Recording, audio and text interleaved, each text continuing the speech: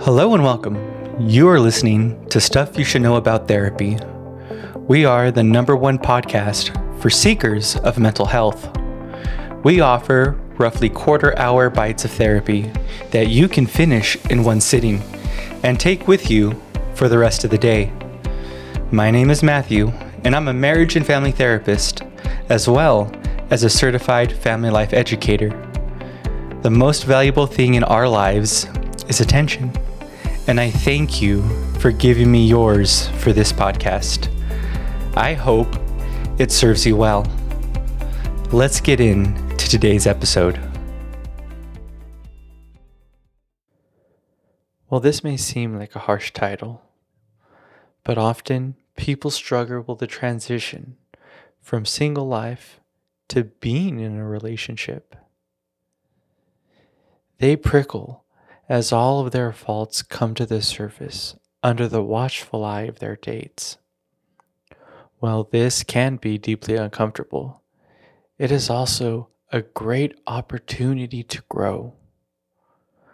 Watching many of my clients go through this shift, this is the advice that I find works. Take responsibility for everything you do. And I mean everything. If you want to learn to have a successful relationship, you need to start taking responsibility for everything.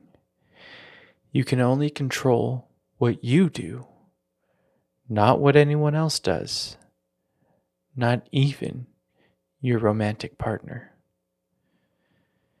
This doesn't mean that you need to stick with somebody who is wrong for you, or that you need to internalize everything and beat yourself up. If someone is wrong for you, it is your fault if you stay with them. If someone makes you feel bad about yourself, it's your fault if you don't speak up. While this may come across as tough love, it is necessary for us to stop looking for what we need in other people and realize that it's already inside of us. Take as much responsibility as you can bear.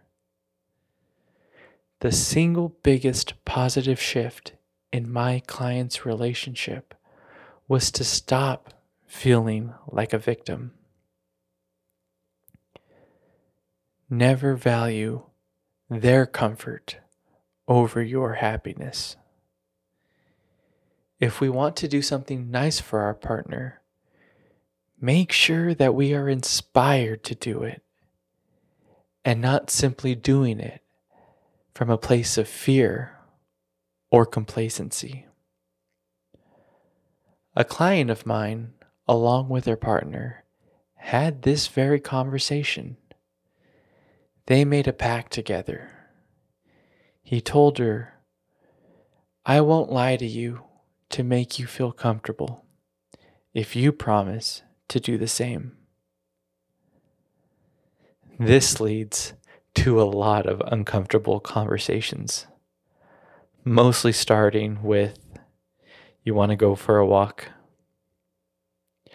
However, it leads to a lot more trust and love because they always know the other person is telling the truth. Now, when my client does something nice for his partner, she knows in her heart that he wanted to do it, and vice versa. Watch yourself like you're someone you don't know. Make it your job to understand your behavior. Ask yourself this question: if I didn't know who I was, what would I assume X behavior was about? Often, We are too close to the situation to understand our own motivations. Taking a step back is key. We need to forgive ourselves and give ourselves time to adjust, heal, grow, and trust. It can't happen overnight, especially if we pound our heads against the wall. Sometimes the best idea is some time apart. This doesn't mean that we have failed. Talking more isn't always the best answer. Sometimes the best answer is time and space. Watch and don't ask. We need to slow down, take a deep breath, and watch the person we're with. Are they behaving with values similar to ours? How do they treat the wait staff at a restaurant? Do they show up on time? Do they laugh at our jokes? Do they enjoy the same sense of humor? Don't ask these questions directly. Rather, ask them internally and just watch and slow down. Unfortunately, people can lie with words, but they can't hide who they are through their actions. Not for a long period of time, anyway. Again, it's okay not to be perfect at this. Remember, progress, not perfection. Relationships reveal the tougher parts of us, and often in painful ways. In order to make it through the flood, we have to be willing to take our time and treat ourselves with the same care we would give to someone we love. I know that it doesn't come easily, but when it does, it is always worth it. And that's stuff you should know about not becoming the problem in your relationship. I want to thank you so much for listening today. Where we put our attention is what our lives are made of. And I thank you for letting me be a part of your life today.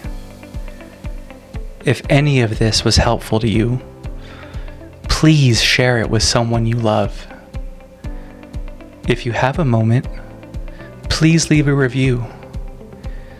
Anything you can write down about the podcast would mean the world to me. I don't know about you, but I always check the reviews before I start a new podcast. So if you think someone would like this, please help them out by writing a review. I thank you from the bottom of my heart, and I hope you take something from this episode and it makes your life a little brighter.